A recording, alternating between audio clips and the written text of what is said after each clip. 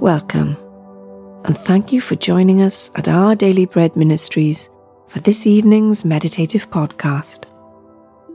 Tonight, we're reflecting on the fact that in the biblical story of redemption, it was God, not humanity, who took the initiative.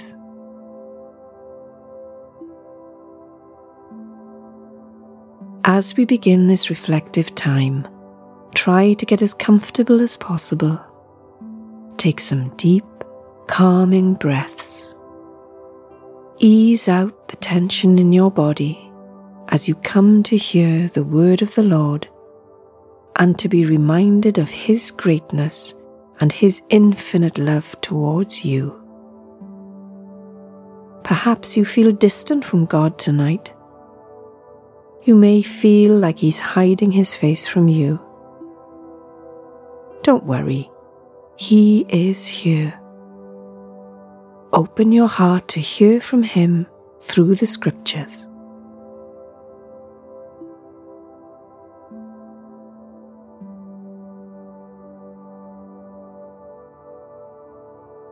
Let's pray.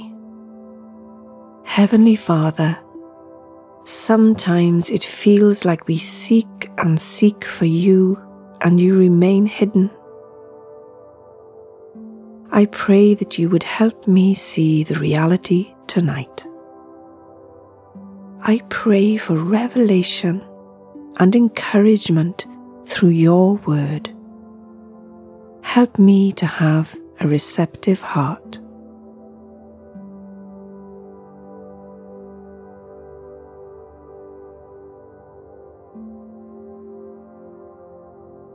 Deuteronomy chapter 4 verses 32 to 34 says this: Ask now about the former days, long before your time, from the day God created human beings on the earth. Ask from one end of the heavens to the other. Has anything so great as this ever happened? Or has anything like it ever been heard of? Has any other people heard the voice of God speaking out of fire as you have and lived? Has any God ever tried to take for himself one nation out of another nation by testings, by signs and wonders, by war, by a mighty hand and an outstretched arm, or by great and awesome deeds, like all the things the Lord your God did for you in Egypt before your very eyes?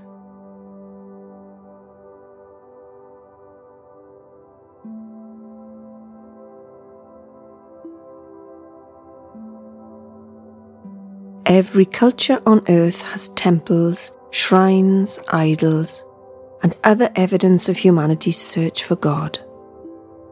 The endless array of spiritual paths, philosophies, and religions betray our universal confusion about who God is and how to find Him. But the story of the Bible is different to all the others in one very profound way. It is God who comes looking for us, not the other way round. Has anything so great ever happened? Has it ever even been heard of? Ask around. Look anywhere. You won't find it, says God.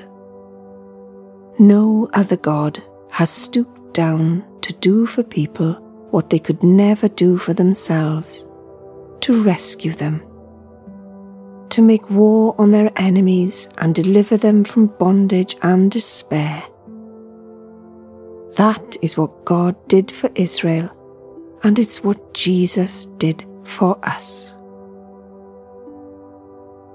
If you are struggling to feel the love of God tonight, be reminded that it was He who sought you, not the other way around.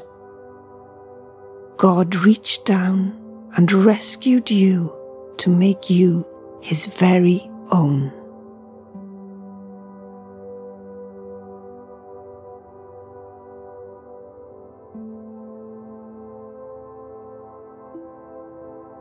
As we turn to prayer, breathe deeply, working out any tension through long, slow exhales. The presence of the Lord is a place of rest and peace. Do this breathing exercise to relax your body, refocus your heart, and become aware of the presence of our Almighty God, who promises to hear every word on our lips and in our hearts. Breathe in and out.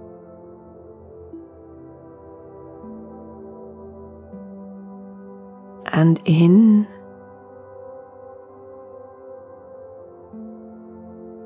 and out.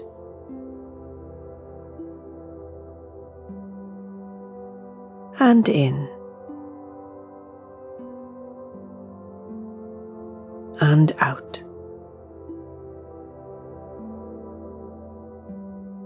Let's pray. Mighty God, my Father, may this truth reach into the very depths of my heart and set me free from my insecurity and fear. You chose me, you rescued me, you love me.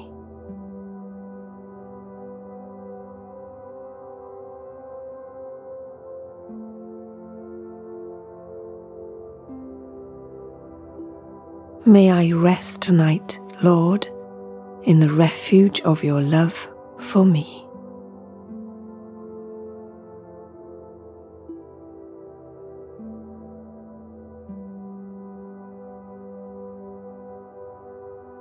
In John chapter 15, verse 16, Jesus says, "You did not choose me, but I chose you and appointed you so that you might go and bear fruit, fruit that will last."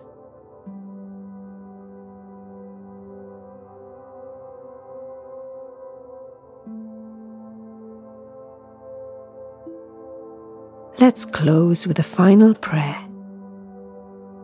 Heavenly Father, I cannot begin to understand why you would come seeking after lost, rebellious people, but I am so glad you sought me and found me. Thank you for doing what I could never do, bringing me into your family. Amen.